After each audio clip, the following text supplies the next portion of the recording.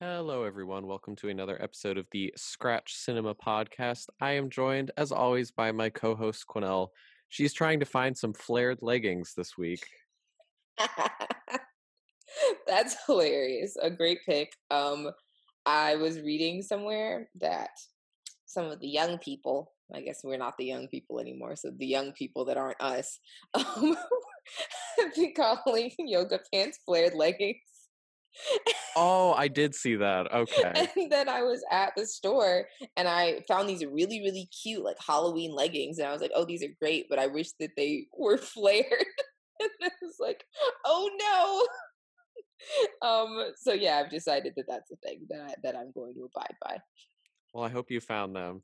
We I are didn't. joined today. Oh, you didn't? Oh, well. We are joined today by a very special guest. Special guest, why don't you introduce yourself? I'm Taya Strauss. Should I do like a longer one? No, that's perfect. You are a writer at Scratch Cinema who had written something that went up today about Bly Manor that I had read and really liked, and so we thought for our Bly Manor conversation it would be lovely to have you join us. Yeah, I'm excited to be on this. What was your connection to the show? Had you seen Haunting of Hill House before, or any other Mike Flanagan things, or what made you want to write about it? I had seen Hill House and I really liked it, and I wrote an article on that too a while back. Geez, that was almost like 4 years ago now. I want to say that Hill House was the thing. I think like 3 or Okay. Yeah, here's the real. We're gonna have to ask everyone this. Which did you like better, Hill House or Bly Manor? I think I liked Hill House better just because of how it was a little bit more scary. Mm-hmm. Yeah. What about you, Quinell? Yeah, I was gonna ask like what qualified better. Well, Um, that's the thing. They're very different. This one was much more sentimental in some ways, even though Mike Flanagan already has a lot of heart in a lot of his things. This I one was don't like think towards I the end. was attached to the characters of Hill House. Oh, really? Why? Yeah, I don't know. I just think that I don't know, they never solidified themselves in my understanding of them as people I wanted to protect. Like I just didn't feel I didn't feel that connection where I just didn't want anything bad to happen to them, to any of them. I felt that way about Hill House. I was because you don't really know which characters are gonna fall at the beginning. And I actually think blanket spoiler alert that Chase says that we have to do for you guys, you listeners. I feel like the intro is really misleading because you kind of see everybody's face disappear. And so, taking that into consideration for a while, I thought maybe everyone would die, and I just didn't know in which order, or I didn't know which particular characters were going to die. When it started to seem like we were running out of time to kill everybody off, I was like, okay. Um, so I just think that I was definitely more attached in each episode to every character, and I was on the edge of my seat trying to just care for them, as opposed to being on the edge of my seat because I was truly deeply frightened, like I was with Hill House. That's fair. I think they each both have their own strengths, and we won't go into Hill House as much. And it only was 2 years ago. I guess time just passes much Oh more yeah. quickly these days. But yeah, what I had liked about Bly Manor was kind of what you had written about in your piece was that kind of real, not sappy, even though some people might feel like it is, but that real connection to everyone and their love for each other. Like there was a villain at times, but most everyone it was about, oh, they all just really deeply care for someone and how that love plays out kind of functions in different ways. If that makes any sense. What was it about kind of that love that stuck out to you and made you write the piece kind of about it? I just thought it was really interesting how in depth they went with all of the different kinds of relationships and just how everybody dealt with their loss differently through that. Mm-hmm. Yeah, and it gets real sad with some of that loss towards the end, especially Hannah's plot, especially episode 5. Quinell and I had been talking about it, where it was her bouncing around through time. That really started to hurt because okay, since we've done the full spoiler warning, I had picked up on the fact that Hannah was not alive for a while, and they were not having her eat. She was frequently Hmm. disappearing. There was one moment where it kind of threw me, where he does have her eat some of the batter and does one of his horrible puns. And I was like, Yeah. wait a minute, how did that happen? And I was like, oh yeah, this timeline is all over the place. This happened before she died. Hmm. And I don't know, it was that type of horror movie, or I guess horror-esque story, where it's a person that doesn't know they're dead yet but is struggling with that loss and almost living in denial even as a ghost. Whew, it was a lot. I don't know, Quennell, when you watched that episode 5, which you I think confused with like the second episode, Yeah, what I think I thought it was episode 3, and then I went back and I was like, oh no, I'm far deeper into this than I thought. what were you feeling when you were watching that one? I was just, well, pure unadulterated stress, first of all. Um, I, and I really, I don't know, I sort of respected Hannah's lack of acknowledgement and commitment to having been dead. She was just very busy. She just had other things to worry about. And that seems so consistent with her character. I almost I really didn't want her to snap out of it. I Right. wanted her will to rival Viola's, honestly. Um I was really saddened by like the way that her relationship with Owen sort of became this place that she went back to. It was really interesting to me that when all the this is sort of gets a little bit into other characters who are dead, but when they're tucked away, the only character who has to go somewhere miserable is the worst character, and everyone else gets to go somewhere pleasant. Sometimes there are also scary parts of it, but they always go back to the better place. Yeah, like the place that they find themselves in over and over again. Like this moment seems to stick out the most. And the only character who has to go somewhere hellish is the character who deserves to be there.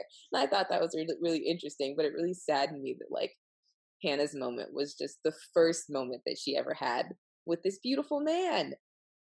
He And is a they just beautiful never man. got to be in love. And he's gorgeous. Love him in iZombie too. But I was just, yeah, I was really saddened by the fact that that her character more than anyone else really illustrated the way that possibility was lost for so many of these characters.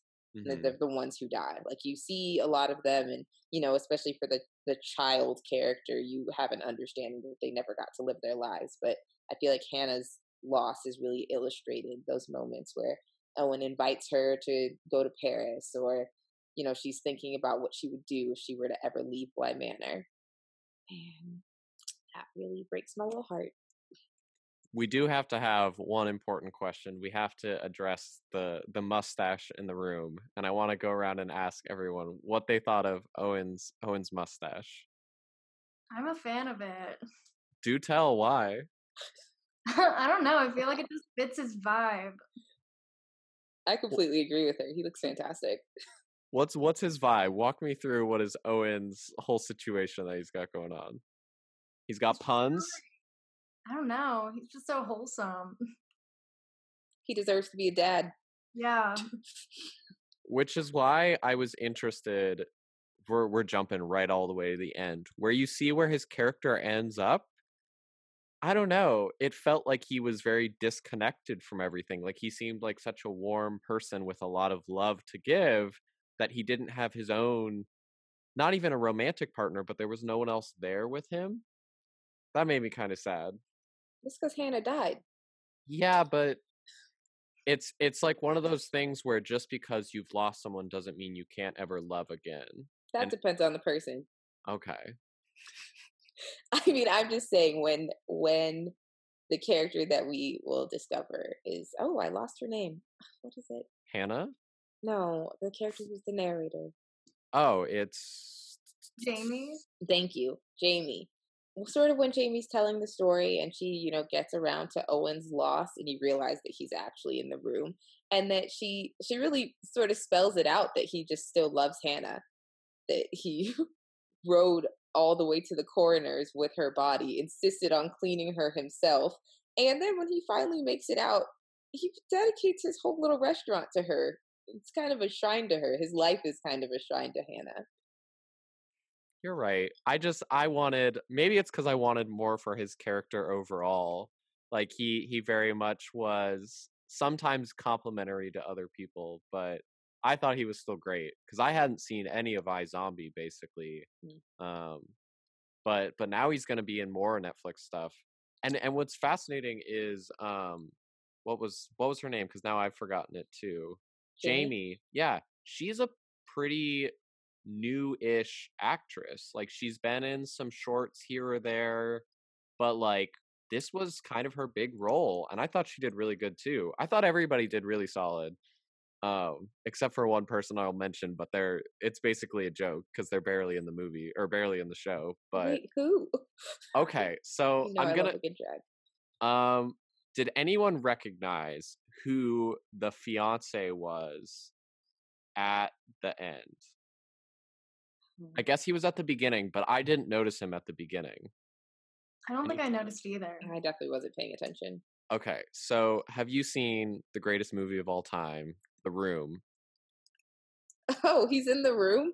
Yeah, that's Greg Sestero. That's Mark. Is Oh, that's hilarious. And the reason I noticed it, and this is no disrespect to Greg, because I think he's an interesting guy. I think his book is good. But like his line delivery, where he's checking up on his wife and he's like, "What's the matter? Are you okay?" I like heard it and I was like, "Where have I heard that voice before?" And I was like, "Oh my god, it's Mark!"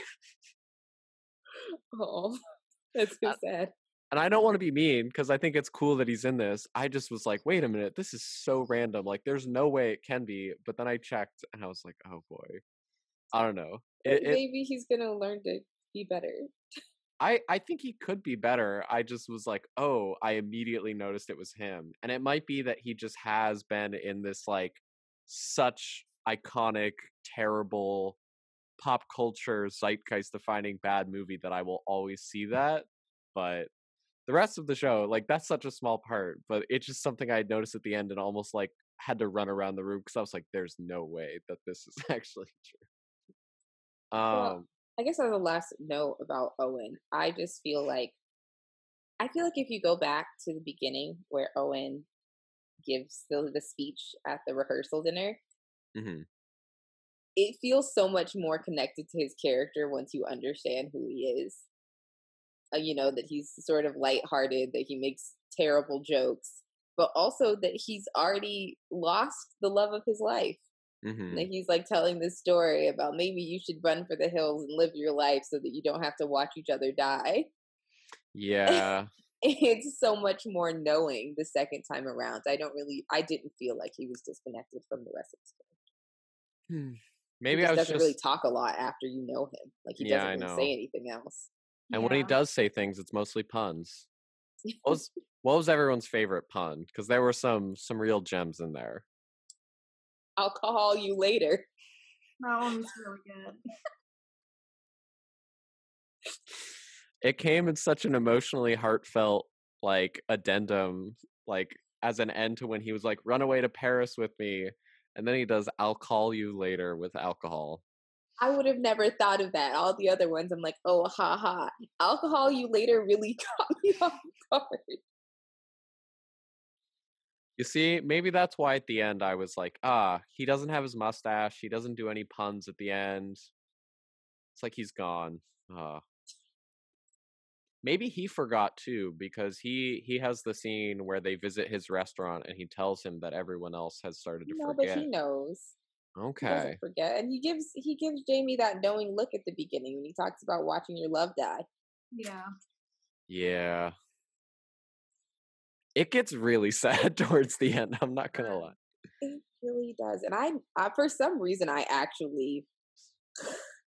feel like as far as the like tragic lesbian trope goes, this one really broke my heart.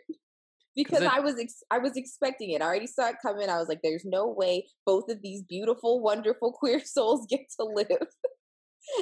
And I made it. We made it so far. We got so far. She didn't need to die. Well, a question I would pose is, do you think it's a trope because they do get to live out much of their life together? And it isn't that it's sort of just like the bury your gaze of just like, oh, to kill her to like set off the story. It's no, it's that they build this life together and then that makes it tragic. I still feel like it fits in the Oh, trope, okay. but Do you think that's a detriment to the conclusion then? yes. But I mean, I also think okay, I feel like there's a balance here. I feel like that part of the plot is interesting and compelling, and it gives you a reason to get to watch them live their lives. Because if there's nothing that comes afterwards, there's not really a point to us watching this whole happily ever after story for them. Besides that, she's got anxiety. But at the same time, I kind of had this hope that one day Viola would just take over. Hmm. And I guess I just didn't imagine that what she would want to do when she did so was lay at the bottom of a freaking lake. But that's the thing, and that's kind of open to interpretation. I think the person who was doing that was actually Danny, because Danny was kind of holding her back so that she wouldn't take anyone else or hurt anyone else, is what I got from it. Yeah, I guess I just was hoping that there would be more of Viola's humanity left once she bonded with Danny. I mean, I don't understand why she spent these 6 years hibernating in Danny's body just to wake up one day and be like, time to get back to my murdering. I don't really get that. And it does, they're not going to explain it, which is often my frustration. I know, I But knew you were going to go there. it doesn't make sense because from the moment that Danny invited her into her body, she really had the option to do what she wanted. It might have been that she was like almost in like a trance, like it was almost like a deep sleep that she was needing to come out of, that she was tucked away just as everyone else had been, but it like slowly wore her down over time. I mean, that would make sense, but also if she's like able to recognize those words enough to like go into Danny, you'd think that she knew like enough. Yeah, that she had something she wanted to do. Like Yeah. they went all the way to America, which is high key where the people that she loved also went. I just thought maybe she had some sort of unfinished business, and that was really unsatisfying. She just wanted to hang out and have a good time and be a weird third wheel to their relationship. Yeah, that's so odd that she just wanted to spy on Danny being happy. You're right. You're right. While Mm. we're talking about body swapping, I want to hear what people's thoughts were about the first people to body swap, specifically Peter and Rebecca Jessel, because their relationship has a lot going.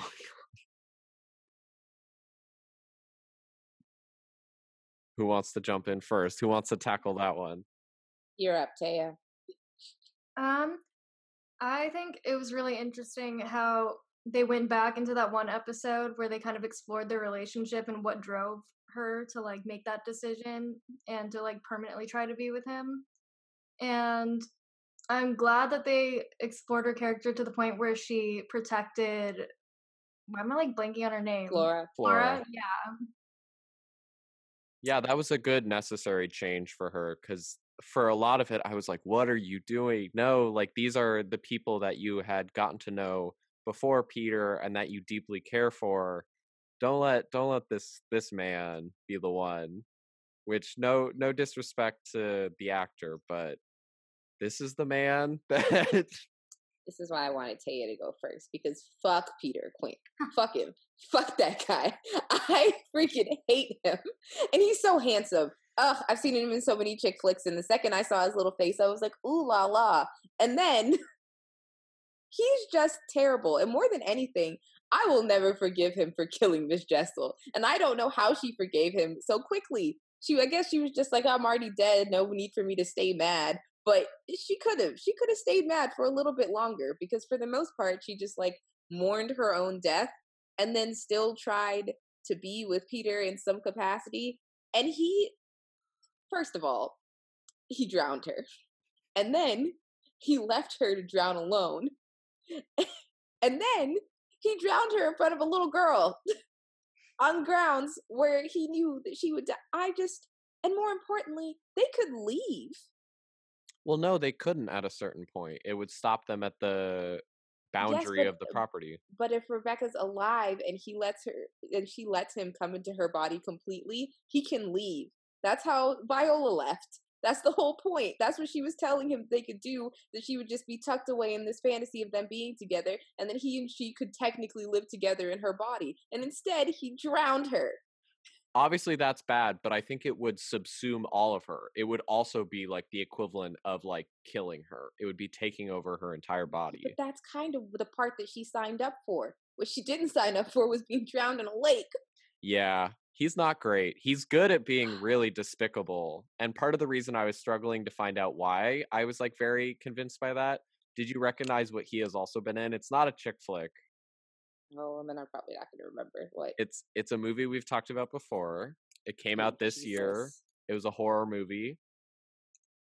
He's the husband, the abusive husband in The Invisible Man.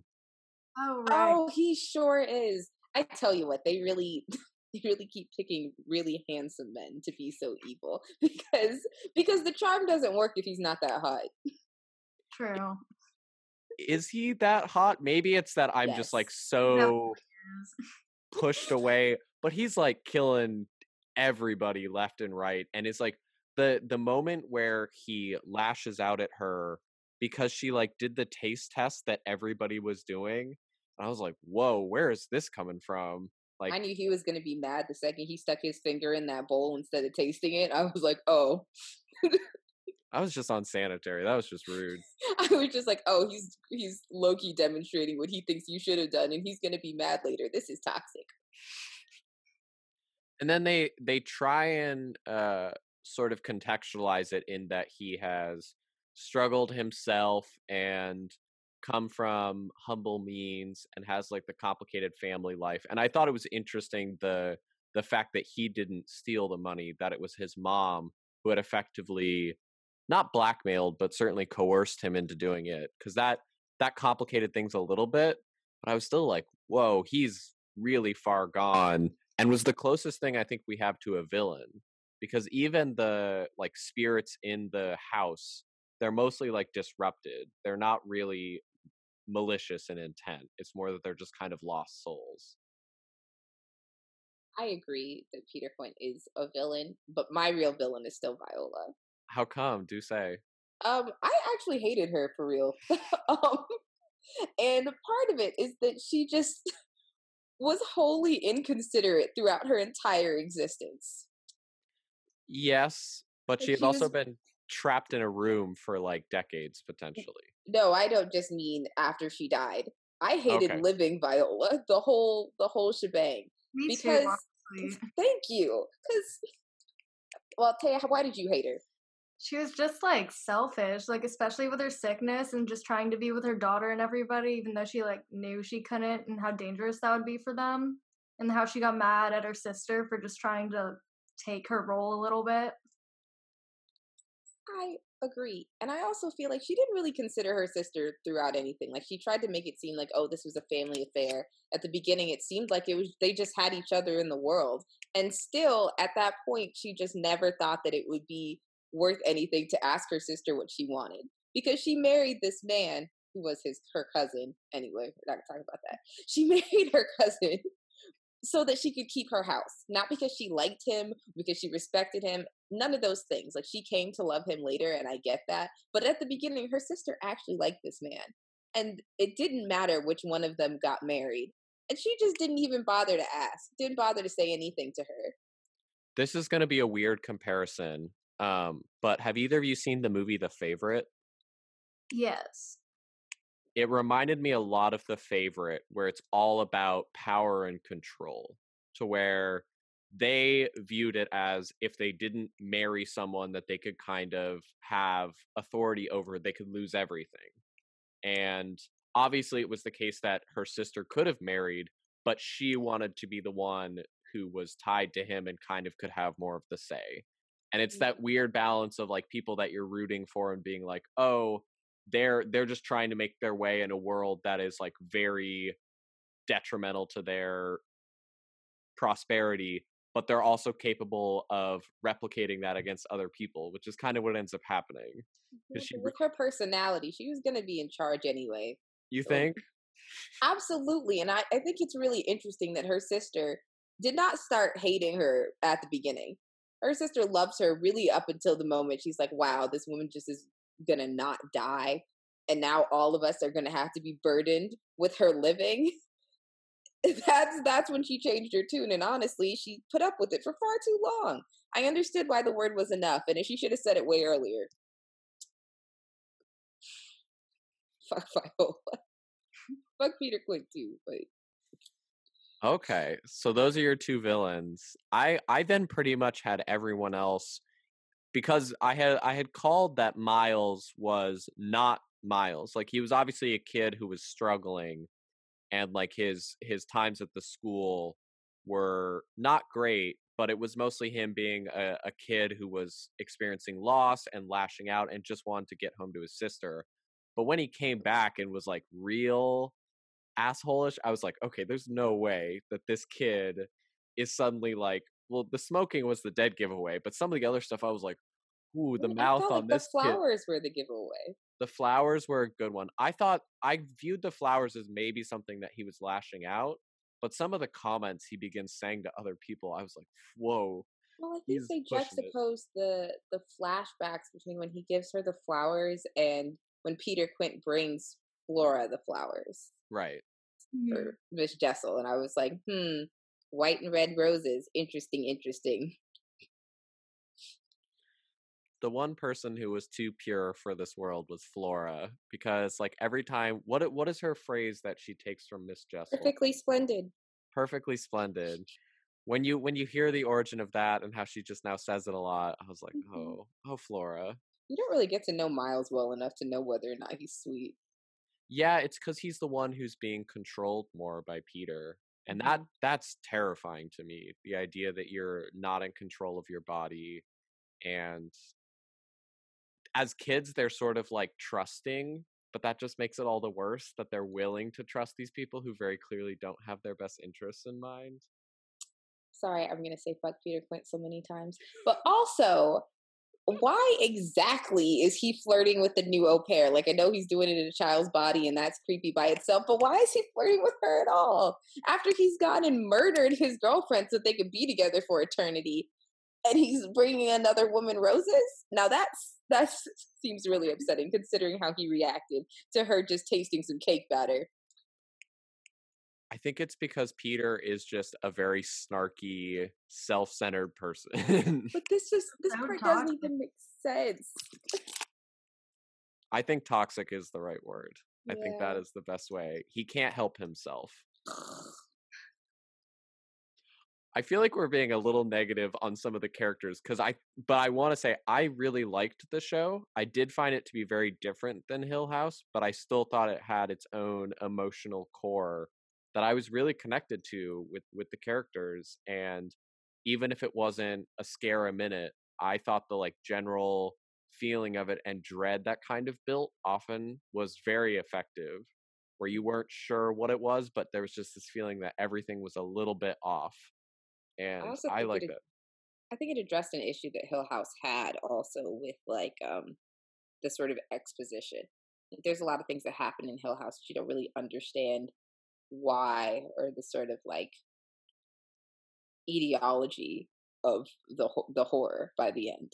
And I guess I mean that's scary in its own right, but I definitely thought it was more interesting to have this sort of looming monster, muddy footprints through the house, faceless sea witch, and then to understand at the end who she was. I feel like I Right. would have enjoyed to see something like that with the end of Hill House. Hill House, it was just that it was a haunted house, and that's what it was. It had an influence on things. This had more of a backstory. It also had an omnipresent narrator who you then learn has seen all of this, so she has the knowledge that foresight can bring. Yeah. And explains the magic of it, Hmm. really. Yeah, the magic. I don't want So, this type of magic. so I do. I was still left with one more question. I don't understand why their uncle is being haunted. Like by himself. Yeah, Yeah, they didn't really explain that. he's not. dead and he's just accepted it. So I think I have a couple thoughts. It's the first is that it's his own guilt manifesting in the sort of representation of his worst self and telling him like, "Oh, see, you're so terrible. You're really just me and I'm you." And then the other thing I was thinking, and I know Quinnell, you haven't seen it, but um oh, what is it? The Doctor Sleep, Mhm. the remake slash not remake, the sequel to now I'm forgetting what the original movie was called. What's the original movie called? The Shining. The Shining. Oh boy. And it was about his own alcoholism and struggle with substance, which it's interesting that Flanagan has a lot of those repeated themes kind of echoing throughout. So it might have also been that he was effectively drinking so much that he was having blackouts and hallucinations, and that was kind of filling in the gaps because he was drinking so much, like Yeah, all that the makes time. Yeah. I think that's what it could be because he wasn't ever on the grounds while that was happening. He was away in his office by himself. Yeah. I really liked it though. I did too. I just felt like it was the one part that wasn't really explained. But at the same time, he suffered a lot of the similar symptoms of other people who were being tucked away, Hmm. where he was being forced to relive these moments. The Except that there worst was this, moments. yeah, except that there was this puppet master who was particularly entertained by his suffering. But the Mhm. puppet master was really himself. It was like he couldn't forgive himself for what he had done, which was Yeah. pretty bad. I'm not gonna lie, but I think it was worse that he abandoned those kids. That they were trying right. to call him to tell them that something was going wrong. Honestly, villain number three. Um, they tried to tell him, and he really could have, gone to check things out. Especially considering that Flora is his kid. It would be different if it was just your brother's kids, but those are your kids. You're supposed to go check on your child. I think that was the tragedy of it, of he couldn't forgive himself, and that made him continue to repeat some of the same mistakes, which is be dishonest and distant and hurt the family that he did obviously care about. But I think what makes that so effective and so tragic is that people can very much love people very deeply and still hurt them just as deeply as well. And I don't know. It got me. There were moments where I was like, this is hitting home. And did either of you recognize? I know he was in Hill House, but do you know who he is? The uncle? Not really. I don't think I've seen him in many other things. I think I have seen him in other things, but I just can't remember. Okay. Do any of you ever remember a movie that came out way long ago in 1982? It features a kid and there's a bike and there's a Oh, little alien. yeah, E.T. Yeah, that's the kid from E.T. It's Yeah. Henry Thomas. That makes Yeah, sense. and I every know time I've seen him in a lot of stuff, but oh, for yeah. sure. But it's just always funny where I'm like, "Oh my god, that's the." Because then I feel super old because I didn't see it when it came out, but I saw it a bunch as a kid. Now I'm like, "Oh my god." Now he's playing the older uncle father figure. I don't like it. I I don't mean, Drew Barrymore is also a child in that movie. That's true, but I don't mean to be mean. Drew Barrymore doesn't seem as old as Henry Thomas. Henry Thomas seems a little Yeah. older. I mean, I think it's because she stopped acting before she could get old on screen. She just sort of slowed down so we wouldn't have to watch her age. But now she has a talk show, That's true. apparently. Seems appropriate. Yeah. Getting getting back on track, what were some other things that people liked about it or didn't like or just other thoughts that they had? I liked how the story unraveled kind of more gradually and how they kind of uncovered the mysteries in the story just slower than Hill House. It really took its time. What were some of the mysteries that got you? Hannah Gross, like her death, and then everything with Miles, and also Danny's previous boyfriend, like his death. Oh, we haven't even talked about that at all. Do you want to explain what that is? Yeah, like what about it? What is exactly happening for those people that maybe are listening and don't fully understand or haven't seen it yet? So mainly she's just haunted by this guy with like really bright glasses, and she's seen him like before she moved into Bly Manor, but he's kind of followed her there as well. And they kind of go in depth in explaining her relationship with him and why she's so haunted by this guy. And what I had been thinking is, and this might have been because we watched Ratchet, but that's a much inferior show compared to this. Sorry, Ratchet fans. But I had thought maybe their relationship was going to be that it was a cover, that they were again both not straight, but Oh, just one then of them. just one of them. And she also similarly blamed herself, but it wasn't entirely her fault. And It wasn't her fault at all. He really just shouldn't have stepped onto the street like that. yeah, it was a bad circumstance that then she took on for herself, when in reality that's kind of the poetic tragedy of it all, is that things like that can happen. It very well could have been that she never told him, and then the Mhm. next week he stepped out just like he did and the same thing happened. Or her telling him actually could have saved him. It's like impossible for her to have known how fate would play out that way. But ooh, every So time she would sad look that in the she was mirror. just gonna marry this man. She was just gonna marry a man and like hope that one day she was just gonna be attracted to men. And that just hurts my little heart. I mean, it's not entirely uncommon, people marrying someone because they're sort of thinking it's the right thing to do. And they may care and love for them, just not in that way. And then they sort of settle. Yeah, but And it was just like a crazy analogy to just being pressured into straightness for me. That mhm.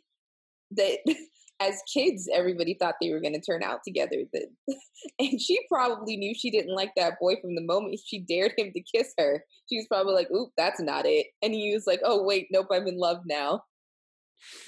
Yeah, Puppy. that story, I was like, uh-oh. Also, there, I did like that they had both the like wedding reception or like rehearsal dinner in the same place that they had the funeral. But I was like, wow, this is a really small group of people, and I don't see any of her friends there. I was like Hmm. picking up on stuff like that where I was like, where's the people she knows and cares about? Well, she didn't really have people. It felt like Yeah, I know. Which is why she was able to kind of uproot everything to go to London and then just take this job. she just sort of disappeared into his life, and then when he died, she just had to go somewhere else, or she was going to be stuck in this life that she was trying to get out of to begin with. You're right. What was the thing you were gonna say? Because as soon as I said, "Do people have other thoughts?" you almost like fell off your couch or wherever you're sitting. Oh, I was just going to say that Henry Thomas is also in another film that we've talked about on the show. What is it? It's also a horror movie of Gerald's Game. Oh, and so is Carla Gugino, I think is her name. Yeah, she's not in this season, is she? No, She's in Hill House. she's the narrator. She's Oh, the oh, you're right. omniscient. Yeah, Her hair looks fantastic. They really did a Yeah. number on her little face with that haircut. But yeah, she's the creepy pedophile dad. yeah. I have not seen that. I think yet. Still, Ah, Gerald's Game. It's a Yeah, I good haven't one. seen it either. it's where she gets tied to a bed and gets stuck there, and then Oh, that's yeah. Well, she doesn't get tied to a bed like, against her will. She and her it's role husband playing. decide that they're Mhm. going to try to spice things up mostly by it's his idea for the most part. But she goes along with it, and they end up in the middle of the woods in like this house, and you can't hear anything for miles, and he ties her up, and then he has a heart attack and dies, and Literally the she's worst. stuck tied to this bed, and in the meantime she's being both internally and externally haunted. He also was in Doctor Sleep at one point, very briefly. Because what was interesting in Doctor Sleep is they recast a bunch of the roles. They don't just use old footage. So they had him play Danny's father at the bar, and you only see his face like full on one time. He was good. He was creepy. Mhm. And then also the mom from that was in this, and she's the mother in this. And I thought she did good too, because I don't know, it could have very easily been that they sort of like demonize her and like blame her as well. but it was that her husband had been gone for so long, and it's like trying to understand. I think that's the biggest thing, is Mike Flanagan is able to understand deeply flawed people and bring them down from being like, oh, someone you can just point at and say, well, they're awful, and be like, well, they're just like us too. Like, people have made these mistakes and have these deep, deep flaws, but they're still people. And understanding them, I think, is pretty impressive that he's able to pull that off, even if I'm like real sad about it sometimes. Are there any other sort of last closing thoughts, feelings? I know you had mentioned the score in your piece. Did you want to talk about that? I just think it went really well with the story. Like, it's so haunting, like beautiful, and I think it's really also like anxiety provoking at times. I think they just did a really good job with it. And they also did Hill House, I think, and possibly Doctor Sleep. And the piano theme is similar at times, but they put that twist on it. But it still like really, really gets you, that like very simple theme that keeps coming in. Oof. I liked it. I still really liked it. I think the anthology nature of this type of show is really interesting and could work. And what's that other horror anthology show that also has Sarah Paulson in it that I have not seen? American Horror American Story? Horror Story. Mm-hmm. Yeah. I've heard some people say positive things about that, but I've Depends heard, on the season.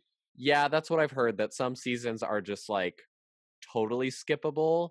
And I would say both of these seasons, at least thus far, seem to indicate he could do a new anthology of each type of new horror story with its own origins and new characters, and it could really work, and even recast some of the people. Because I thought, oh geez, what's her name? Duh, duh, duh. I thought Danny was really good. I thought she was like a really good combination of being like very stern but still caring for the kids, but like still vulnerable. And obviously that she gets the worst end of it is just really tough, because I don't want to say she was the best among them, but she was sort of the most compassionate at times and willing to really stick her neck out for other people, even if it put herself at risk. I also felt like she was the most innocent hmm character. Like she sort of walked into these other people's nightmare and then just had to walk out with the nightmare inside of her. Which That is horrifying. sucks. Also, I don't know how I feel about this weird character choice that she decided to make with her voice. Yeah, I was gonna ask about accents in general, It's not. It's because are you talking about the like pitch and register of her voice? yeah, that she because obviously I've seen her in other things, most recently in You. hmm Um, and she just does a thing, I guess, to differentiate between other characters that she's played. It's not, I don't know, that strange to choose to speak differently. It's like Hmm. the breathiness that she went with that really really threw me off. About whether or not that was a good character choice, I'm not sure. People do try and do that, where it's like they don't want to just talk the same, and she wasn't the only one doing different voices, because sometimes like Peter's accent, I'd be like, what is that accent, where are we? And I think the best person who had the accent was Owen, but that's because the actor is actually, I don't know, is it English would be the right thing? Hmm. He grew up there, Yeah, and I don't know. It's like other people, it would be like they were leaning into it just a little bit too much, but you kind of get the feel for it, and yeah, it but doesn't. so is Peter, What do you mean? the actor who plays Peter. His accent sounded a little bit strange to me for some reason. Yeah, I think it's because he's an Englishman doing a Scottish accent. Yeah. Okay, which is different for sure. Oh boy. It wasn't terrible. There were times where I've heard accents where I was like, "Whoa, boy, that could ruin it for me," but it never was like too off-putting. And I think Hannah had a little bit of an accent, but the actress from that had been in this really good show called Years and Years, which I imagine I'm the only one that's seen, because no one saw that show, but it was good. And she was good in it too, but she had the a similar accent in that. I don't know. I think Danny's breathy voice, it could have been that it was like she was kind of always very flustered. She was in a new situation, was very unsure about what was going on, but she was never like without agency or didn't know what was going on or didn't have her own sort of No, I control definitely over the think it was like situation. an acting choice. It seemed strange to me that she tried it out and decided to keep it. That's all. So that's the note you would have offered on set. How about we just like change your voice really quick? Don't go with that. Like maybe something. Well, just because it's so, there are just moments where it's so childlike Mm-hmm. to the point where it's not believable. Hmm. Like her accent is already kind of strange because she's doing this sort of like, like an all American accent like newscasters do, where you can't really place what part of America she's from. So like Mm-hmm. sometimes she kind of slips into something a little southern, and sometimes it's a little like northeastern, and that's fine. But it's just these moments where she's like, "Oh, I don't know," and it's just so soft and like childlike that I don't. And then she slips out of it so quickly. Mm-hmm. I don't know. I just don't feel like it was consistent enough that I don't think I would have gone with it. But it was an interesting choice for her to sustain throughout the entire season. Hmm. Because she didn't do that in Hill House because she was Nell in Hill House. Yeah, she doesn't do it in You. It's definitely just like a choice she made just for this character. That's fair. She was really good in Hill House though too. I thought her episode, the bent neck lady episode, is still the most horrifying episode of any of them so far. Yeah, that was definitely my favorite of that season. The reveal of that, I've still gone back to it and I'm like, that just was unmatched. And I don't think there's anything that particularly comes close scare wise in this, but I think that's okay. For some people who go into it and are like, well, this isn't very scary at all. I don't know. Quinnell, I don't want to call you out. Your boyfriend is a scaredy person. Do you think he Yes, would he's a get big scary person. do you think And he he would was get scared. We scared? watched it actually. He got scared? Okay. Well We then I watched guess Bly Manor. But more than anything, I think he definitely found it more unsettling. I mhm. don't I don't think that he would have been able to handle the jump scare in Hill House. I think that would have he would have been really upset at me. He would have looked at me and been like, "Why?" Which is kind of what he did at the end of each episode. But I don't think that he was ever, like startled. I think he was just deeply, deeply unsettled. That's And fair. I think that the scariest character was still Viola coming out of that lake. Oh yeah. And I think that was like really good. I was trying to figure out how much of it was makeup or how much of it was special effects. And I think it might have been a bit of both, but it was good. And just like how like I think a lot about how physicality of actors, like whoever was doing that was doing a really good job of just like pulling along, seeming like it was almost like it was a nuisance, like they didn't even notice that they're just dragging this person along. It was Mm, frightening. was It's just like there weren't as many moments that kind of stand out in my mind, like a bent neck lady moment. But that's because of how that flipped, and the realization of who was the bent neck lady is what really gets you. And just her delivery of the lines when she realizes what's happening. That's one I would lose sleep over. I'm trying to think in this one. It might honestly be Hannah's situation that kind of sticks with me more, just because that's kind of um, similar of how she oh, was when Hannah lost. falls down that well. And then when it's revealed that that was the first time the new au pair showed up, Yeah. oof. But honestly, her face when she really falls and she breaks her neck, it messed with me. It kept me up a little while. There's something about just sort of the angle and the recognition that throughout the first half of the season, she keeps asking Jamie, or not keeps, she asks Jamie to address this crack in the wall. And Jamie goes to look at it, and there's this long shot of this wall without a crack in it. And you're just like, well, what's this shot here for? It's And that then when you her reality understand is falling apart. and that this crack is following her throughout her sort of hallucinations, heartbreaking. And when you see her little head bent into that angle, I didn't like that. That was close for me. I just want her to go to Paris with Me Owen. too. Me too. And I guess we just couldn't have two happily ever afters, but We didn't even really have two because the gardener and Poppins didn't really have a happy ending either. Yeah, but you know what Flora said? It's a love story. You're right. And there is the literal final shot, which seems to kind of indicate that there is this connection that she still has. And I Mhm. liked it. It was a good little final shot. I think Mike Flanagan is a softie. I think he's a real old bear in heart and just all about the emotional stuff. But I liked it. I like kind of that sensibility because oftentimes horror can feel cold, but I think having a strong series of characters to connect to, that gives you some sort of rooting for and connection to them that you really don't want to see them get hurt or put in danger.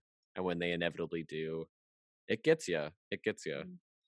I think it's one of my better shows of the year thus far. Yeah. But honestly, I think that about does it unless there are any closing thoughts, anything people are doing or want to share. I'll obviously link to your piece about Bly Manor that you wrote that I really liked and everyone should go read that. Thank you. Yeah. I think it's weird that we never saw the plague doctor.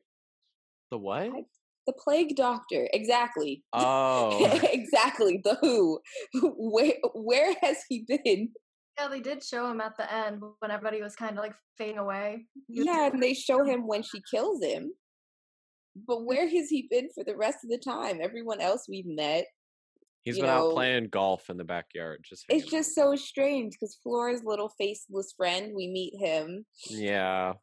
and then these what is it, the plague doctor and the priest? Oh yeah, yeah. Where have they been lurking exactly? Are they all just chilling in the attic together, or They have game night up there. They just play cards and stuff. I'm so confused. Also, I'm confused about the I don't know if confused is the word.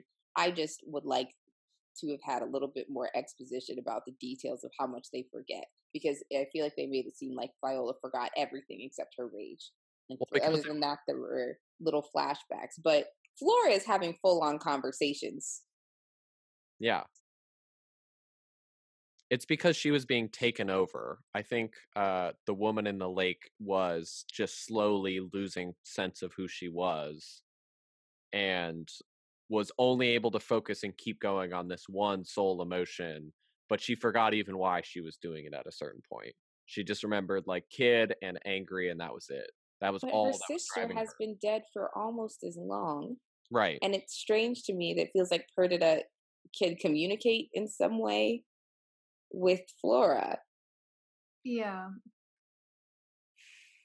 I don't know. I think that's something we could ask Mike. Mike, if you're listening, come on the podcast, answer questions. Quinell will just have a whole list. She'll unroll it and it'll go all I on the always floor. have so many. No plot hole gets by me anyway. But I think it's less of a plot hole and more of kind of mysterious motivations because it does answer a lot of them, but it does leave a lot of things up in the air.